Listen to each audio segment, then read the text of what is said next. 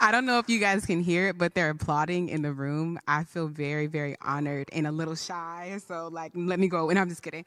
I have a word to give. I am so excited that you decided to join us here on our Elma City Vineyard live stream. If you are new here, like Josh said, I am your local priestess, your neighborhood pastor, your good news and social engagement minister. That's me, Daniqua Washington. No, all jokes aside, we're super excited that you decided to join us for this church service. We have it every single Sunday, and we are happy that you are here because guess what? You could be anywhere else. Now, before I get too carried away, I want to make sure that as I step up to this holy place, this sacred podium, that I take this last Sunday of Black History Month to just acknowledge the giants whose shoulders I'm standing on, the giants who have set me up for success, who have placed me where I am as a Black woman who preaches. I want to shout out Sojourner Truth, Martin Luther King Jr., John Jasper, the Reverend Jarena Lee, and my once advisor and mentor, Dr. Danielle McCrae. Their lives of proclamation and service to the people of God are inspiring, convicting, and more than worth mentioning, and I am grateful. Yeah. Happy Black History Month, y'all. So let's get to it. We got some things that we have to actually talk about today. We are in a series that's really super dope. We're journeying through a very, very powerful Lenten series called Drawing Near, the blood that opens a new and living way.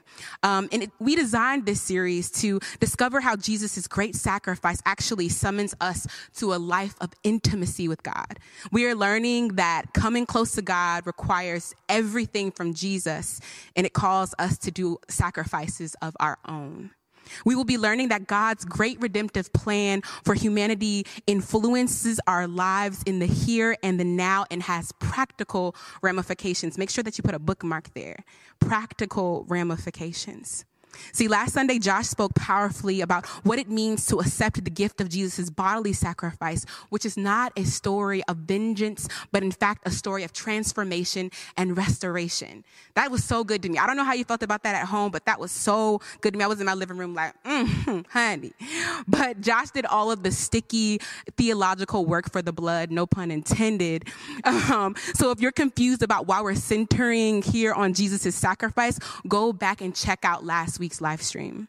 We've discovered how truly during this season, during this time, during this Lenten drawing close, drawing near, that we are being drawn into an intimate and loving relationship with a good God. This week, we're talking about how through Jesus' bodily sacrifice, we are drawn towards each other. Now, don't turn off your computer or your TV yet. Please. I know relationships are hard, but just give me a little bit of time to just unfold this for you. Today, we're going to continue in the book of Hebrews like we did last week, but instead we're going to be in Hebrews chapter 10, verses 23 through 25. Now, if you do not have a Bible, the scripture will be on the screen. I will be reading from the New King James Version because the King James Version casts out demons. I don't care what you say. I don't care what they say. I don't care. Let us read the scripture. Let us hold fast the confession of our hope without wavering. For he who promised is faithful, and let us consider one another to stir up love and good works, not forsaking the assembling of ourselves together, as is the manner of some, but exhorting one another, and so much the more as you see the day approaching. First, I think it's important to name that the author of the book of Hebrews was writing to a group of folks who were experiencing the tribulation of a lifetime. During the time when this was written, the Hebrews were experiencing anxiety and trouble all around them. They were being pressed in. These early Christians were facing persecution, prejudice, and imprisonment, all because of their belief in the bodily sacrifice of Jesus Christ. Moreover, once the trial started to happen, not only were they being persecuted, but they found that other Hebrew folks started to walk away from following Jesus and giving the faith up altogether. Following Jesus during that time, during the Hebrews' time, had become increasingly difficult. Their people were deeply discouraged and unsettled by what was happening all around them, and so they abandoned their faith and they walked away. Surprisingly, even in the midst of all of this calamity, this imprisonment and prejudice and persecution, this author of the book of Hebrew insists that these people not forsake the assembling of themselves. He declares that they should still be meeting together in what must have been an incredibly scary and sad time. Now, what on earth would make this guy, girl, whoever, advise these people to continue to gather? Shouldn't they be directed to lay low and out of the way until the persecution order passes? Wouldn't being together cause them to be more of a target for their oppressors? I think that there actually might be a probable cause for what seems like negligence from our writer today. I'm convinced that the Hebrews author was accounting for something that is not actually written in this passage. This author didn't write it, but I think that they knew that life can be hard. And more than that, life can be hard when you feel like you're experiencing hardships by yourself. I doubt that the Hebrew author considered that a Black woman named Daniqua would be teaching this passage to a multi-ethnic congregation in the middle of New Haven, Connecticut. But in the midst of trying to encourage a scared and weary, persecuted congregation of folks in the first century, this author stepped right into our 2021 lives. This author walked right into our living rooms, is sitting on our porches, and as preachers back home in Virginia say, he's sitting right in the pew with us. Many of us can feel the heat from this text because we're all probably feeling the hardships of our individual lives. Hardships we can face, they can truly vary in different degrees, everything from dead-end jobs, strained relationships, emotional heaviness, financial troubles, fighting addiction, feeling purposeless, feeling overwhelmed with responsibilities, family hardships, guilt and shame, impending difficult decisions, heartache. The list goes on and on and on, the way that life can hit us hard and fast. And guess what? We try to face all of this by ourselves. And oftentimes, these hardships result in us showing up to life detached, in denial, angry and frustrated, numb, sleepless, depressed, anxious, or complacent. Some of us overfunction, some of us underfunction. And y'all, I don't know if you noticed, but I actually haven't mentioned what's going on out there. With political warfare, inequality, global warming, housing and health injustice, and this very, very present pandemic, let's get real. Life is hard. And I don't mean to put a damper on today's party, but I want to paint a picture of the unease that life can leave on each of us in its unpredictable and seemingly unfair ways of happening. And there's an added level of despair on it all when we feel as if there is no one who can experience it with us and support us. There's an added anxiety when it feels like no one can understand, when we are left without help or without encouragement, or when we are to experience it without any way of being out of it. The author of this text understood that life is hard. And even more difficult when we have to face it alone. We are not facing the same martyrdom as it was for the Hebrews, but we are certainly hard pressed. We feel the effects of life. But as we learned last week, in the midst of all of our sadness, darkness, and hardship, Jesus shed his blood to save us from it. The great scandal of Jesus' death on the cross gives us hope that is alive and well. Jesus' selfless act of salvation, it invites us into a new and living way, a way of possibility and expectation in the midst of life's unpredictability. Jesus' selfless act encourages us to flourish through life's misgivings and disappointments. Moreover, Our scripture today says that as a result of Jesus' sacrifice, we should also have new and heightened expectations for what our church community is and can be. Because of Jesus' bloodshed, we can expect more from one another and should ask more of ourselves. Because of Jesus' bloodshed, we can go beyond the veil with God and also with one another. And so as we venture into the scripture more deeply, I want to make sure that we can hear from the Lord as I'm speaking. And so would you please bow your head with me in prayer?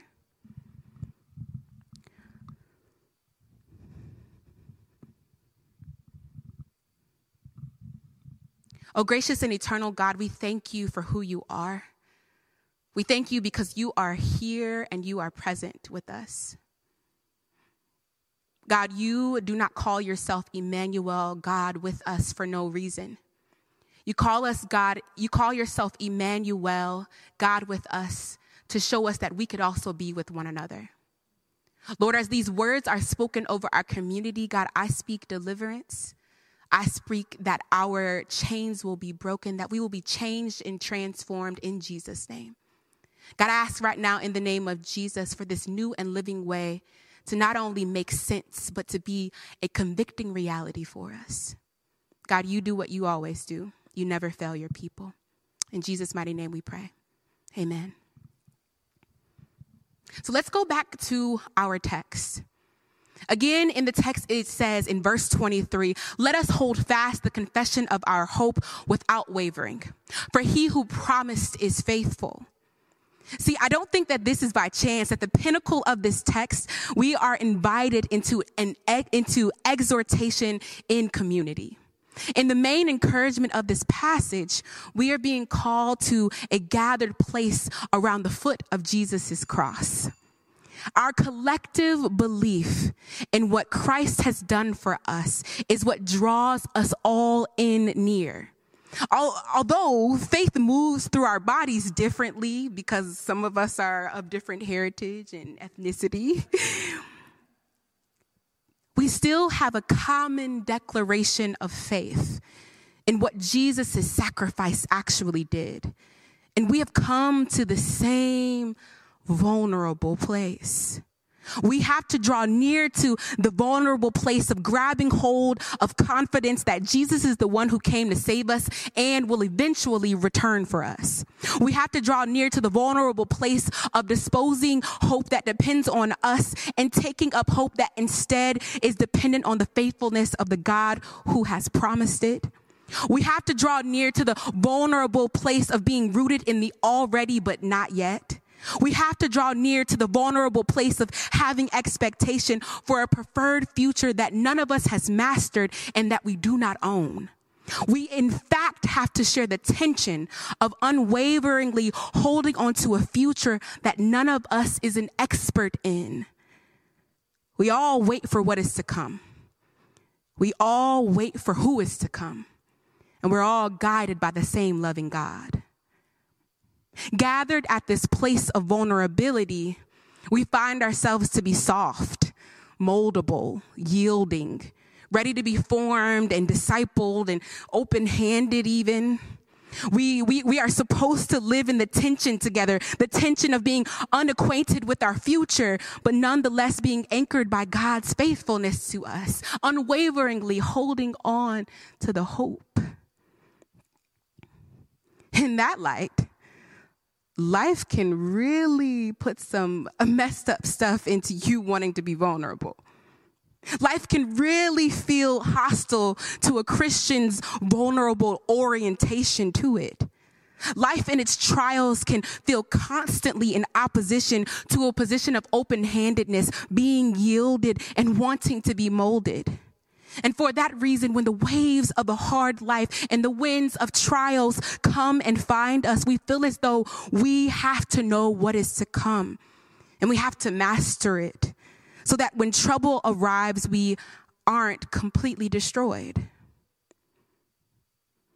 And in light of this, in light of a hard life, in light of trying to be a vulnerable Christian, in light of putting it all in the same pot, it becomes increasingly hard to do good as a believer and hold on to hope when you don't feel good and things look hopeless. But the Hebrew author gives a simple antidote to this. They present us with a remedy to the gap between trying to do good and not feeling so good doing it. In verse 24, it says, consider one another in order to stir up love and good works. This can seem simple. We look at the word consider and it's like, oh, I have plenty of people that I consider. You could probably look at your inbox and see people that you've checked up on or maybe even took walks with this week. But the word consider here in its original Greek actually calls for a much deeper interpersonal connection than a mere check-in. Consider here can be translated to consider carefully, consider attentively, to be deeply involved with, to understand, to be concerned with, faithfully present to. Now, with this blossomed definition, this rolled out definition, the author's words get a lot heavier than a touch and go conversation or a text message or a mere hour walk with somebody. Consideration here is not about simply performing presence, but a commitment and devotion to one another's life. In fact, presence is the bare minimum that we can offer one another. Presence actually is the prerequisite. You need presence in order to even get into the class. In this life, it is not enough just to dispassionately exist with each other. See, we are probably given this direction to consider one another because consideration doesn't always come naturally to us. And it gets even more difficult to consider one another when we have our own trials and lives to worry about. When we are caught in the whirlwind of our own issues, our own safety, our own dealings, it is hard to look up from all of what's going on inside of us and see other people. My concern is that many of us are getting beat up by life and we feel alone. And we might grow accustomed to low expectations for how this community can show up for us and how we can show up for it. My concern is that we are occupied with keeping a degree of professionalism where we engage with one another in poised and polished ways, which place more emphasis on our competence than on our community. My concern is that we will never go beyond or go deeper than the exterior of ourselves. That we will stay superficial for so long that we will think that it is the only way to exist as a church community.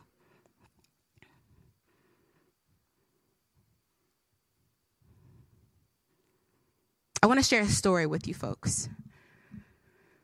And many of you probably know bits and pieces of what I'm about to say. Almost a year ago, a number of us went to protest on the steps of the police station here in New Haven, Connecticut. If you were around during that time, you probably remember Pastor Josh was here at the church and was reporting live as we texted him updates for prayer, and he would ride his bike back and forth to check on people. The demonstration was for the defunding of the New Haven police to pour funds into deeply underfunded areas here in New Haven, which include housing and public education. All of these things really suffer here in our city. During this protest, with the encouragement and backing of a dear friend of mine who also is a part of our congregation, Unsun Cho, I decided to speak to the crowd of people and encourage the folks that were there. I simply wanted to show the protesters that ministers and believers were there with them and wanted to side with them and were deeply concerned for them, and that everything in our nation didn't pass us by because we believed in Jesus Christ. My speaking then at this protest led to me being invited to some healing conversations between activists and clergy members. And that was really wild because unbeknownst to me, I didn't have any clue that the relationships between clergy and activists in this city weren't so great. And so stepping into these conversations, I only knew that Jesus needed to be there. Those conversations then led to a wonderful friendship with one of the activists, Carrie Ellington, who I am now partnering with to empower Black women who need rental assistance. I'm certainly giving you an abridged version of this story because if I drew it out, then it would be this whole time. But over the last year, the justice work that I was doing became quite busy, emotionally tiring, and I needed help. I realized that I was going to continue to work for social good, and I actually needed support. I could no longer persist with conversations that actually only ended up in niceties. I needed backing from people who understood why I was doing this. I needed people who were going to assure me of God's promise when I got discouraged by looking at all the folks who actually need our help. The busyness of my life made community a dire need of mine. I got tired of scraping the barrel for encouragement and presence and for exhortation. There's a pastor who often talks about being too busy not to pray. I was slowly realizing that I was too busy not to have deep and loving community. I needed folks who were concerned for me and that would provoke me in love and continue to stir me towards good works. I needed people who would get down in the dirt with me and cry with me when I needed to cry and sit with me when I got tired. I needed community that would come along and ride out the moments of beauty in this justice work, but who would also fight alongside me. I was too busy not to have deep and loving community. See, ECV, we are an enriched community of people with all sorts of backings, careers, and purposes. And I oftentimes joke with my mom, she's probably watching, that I've met folks at our church who doing all sorts of things, some things that I've never even heard of. It is a true gift to have believers in all of these places, in these arenas, all at the same community. However, ECV, our diversity and perpetual busyness cannot be what drives us away from deeper connections here. Our professionalism and competence cannot be the driving force for our relationships here. We will become casualties of our casual attitude towards what this place is supposed to be to us. We will experience great loss in our hesitation to press into relationships with one another in this church. This is not a casual thing. Relationship, connection, and community can no longer be cliches for us. Because of Jesus' great sacrifice, he has torn the veil, and we can boldly approach the heavenly throne of God. So often we take the bodily sacrifice of Jesus Christ and we continue to let it loom over our heads as a theoretical complex rather than a practical need. In our newfound boldness through Jesus' main act, we are also being invited to come beyond the veil with one another. In verse 25 of our passage of today, it goes as far to say that we should be exhorting one another. This is not an everyday level of engagement or encouragement.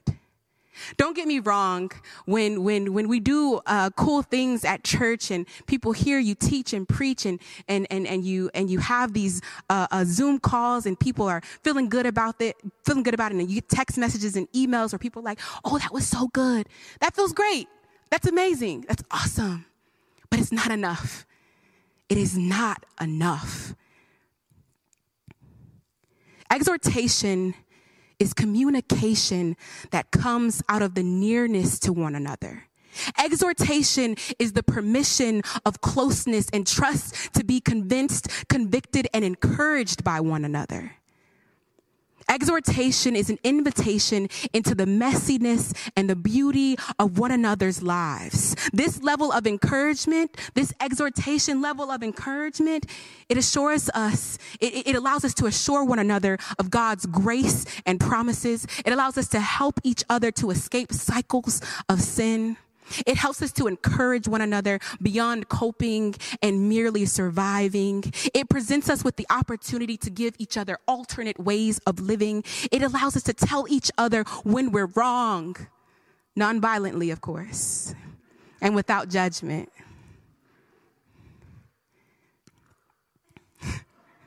Somebody just snorted.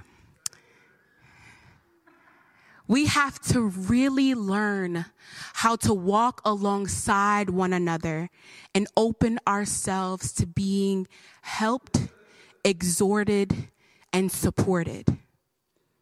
In our newfound boldness and the communal position of vulnerability that we're all in because we don't know what's to come, but we know that we have hope in it, we have to welcome the deep discomfort of the messy integration of our lives.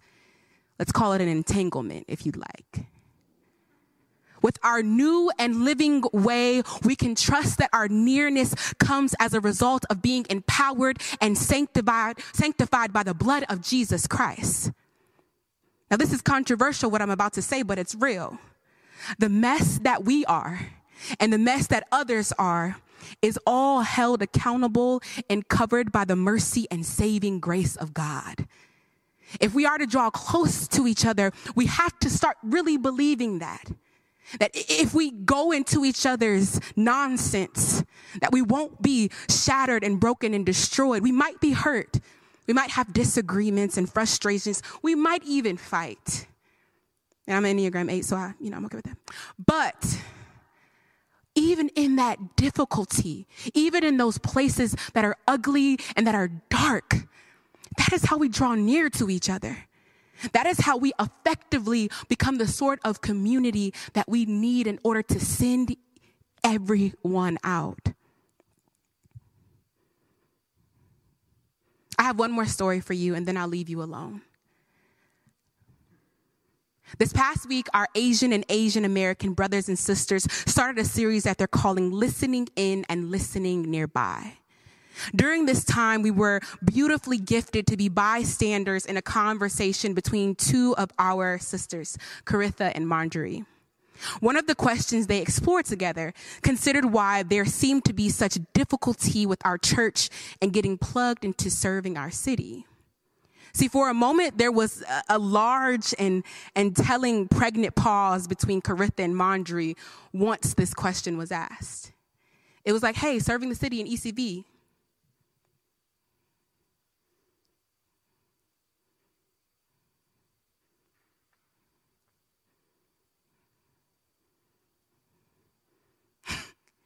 That pause, it was telling. It unveiled something about our church. There's a gap between us doing good and feeling good about it. There's a gap between our experience of doing church and actually being equipped to do it out there. After this pause, Marjorie stated her heart for the question. She answered and said, there comes a time when service cannot be up to programming, but it has to be who we are.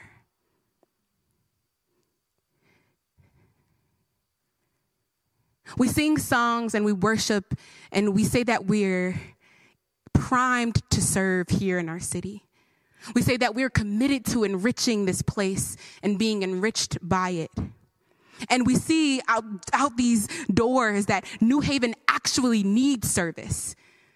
We look at the calamity. We look at the folks on the streets who need food and housing and clothing. We look at the schools that are going through it as far as teachers, shortages everywhere.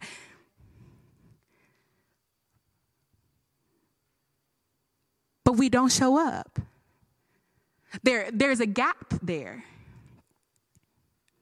What I'm here to explain to you, what I'm here to express to you and even confess in my own self that I didn't even realize until I came up against it, until I started to be so busy that I needed a loving and exhortating community, is that until we get healthy here, we can't extend out there.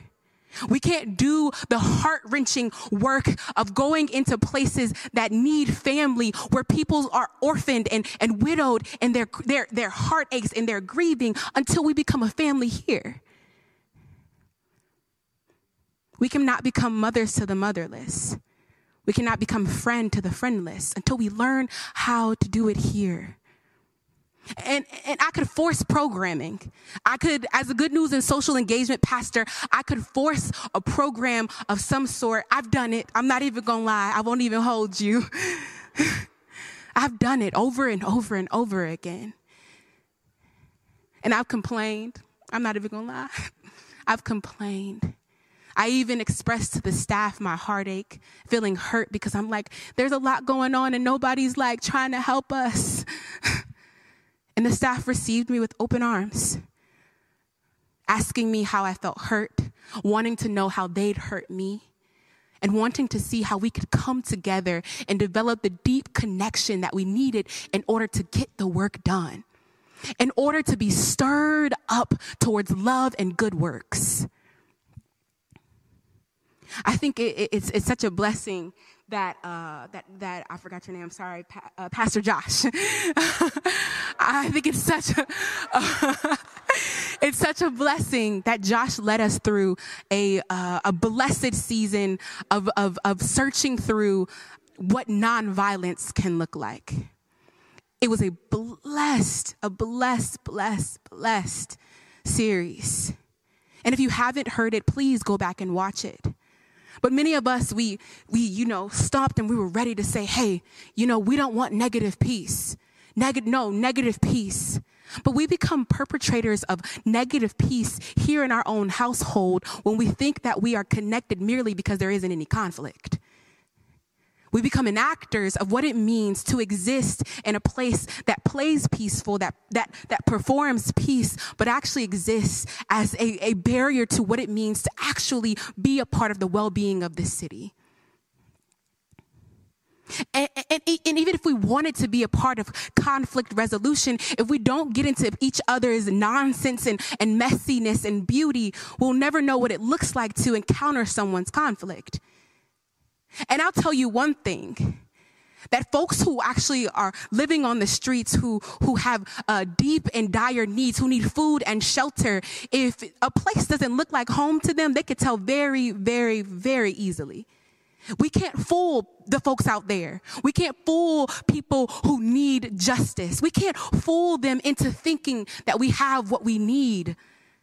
We have to actually hold it. We have to actually be people who are willing to be conflict resolutionists.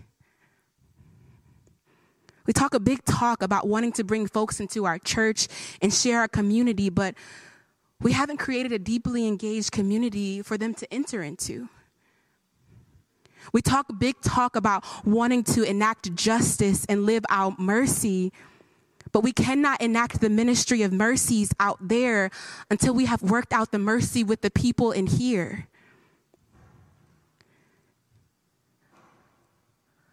The revelation, the deep conviction here is that we have to become committed to the good in one another.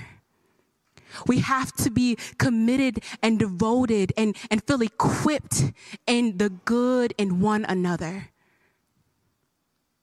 And once we are committed and devoted to what's good here in our church community, in our church family, then we can reach out there and be committed to the good in our city. There's a blessing in this message for each of us. There's a teaching in this message for each of us. There's some conviction and some heart-wrenching things. But I can't apologize for it because I think that this is what's going to take us to the next place that we need to go as a church community that is committed to this place, that actually does what we say we want to do, where we stop having these gaps of integrity and we actually show up as the people we want to be here in this place. So I have a couple of invitations for us today. The first one is that for some of us, trusting that people will show up for us is really difficult for us. It feels like a huge feat because of things that we've experienced in our past or maybe even in our present. This can create and make it difficult for us to draw near to one another.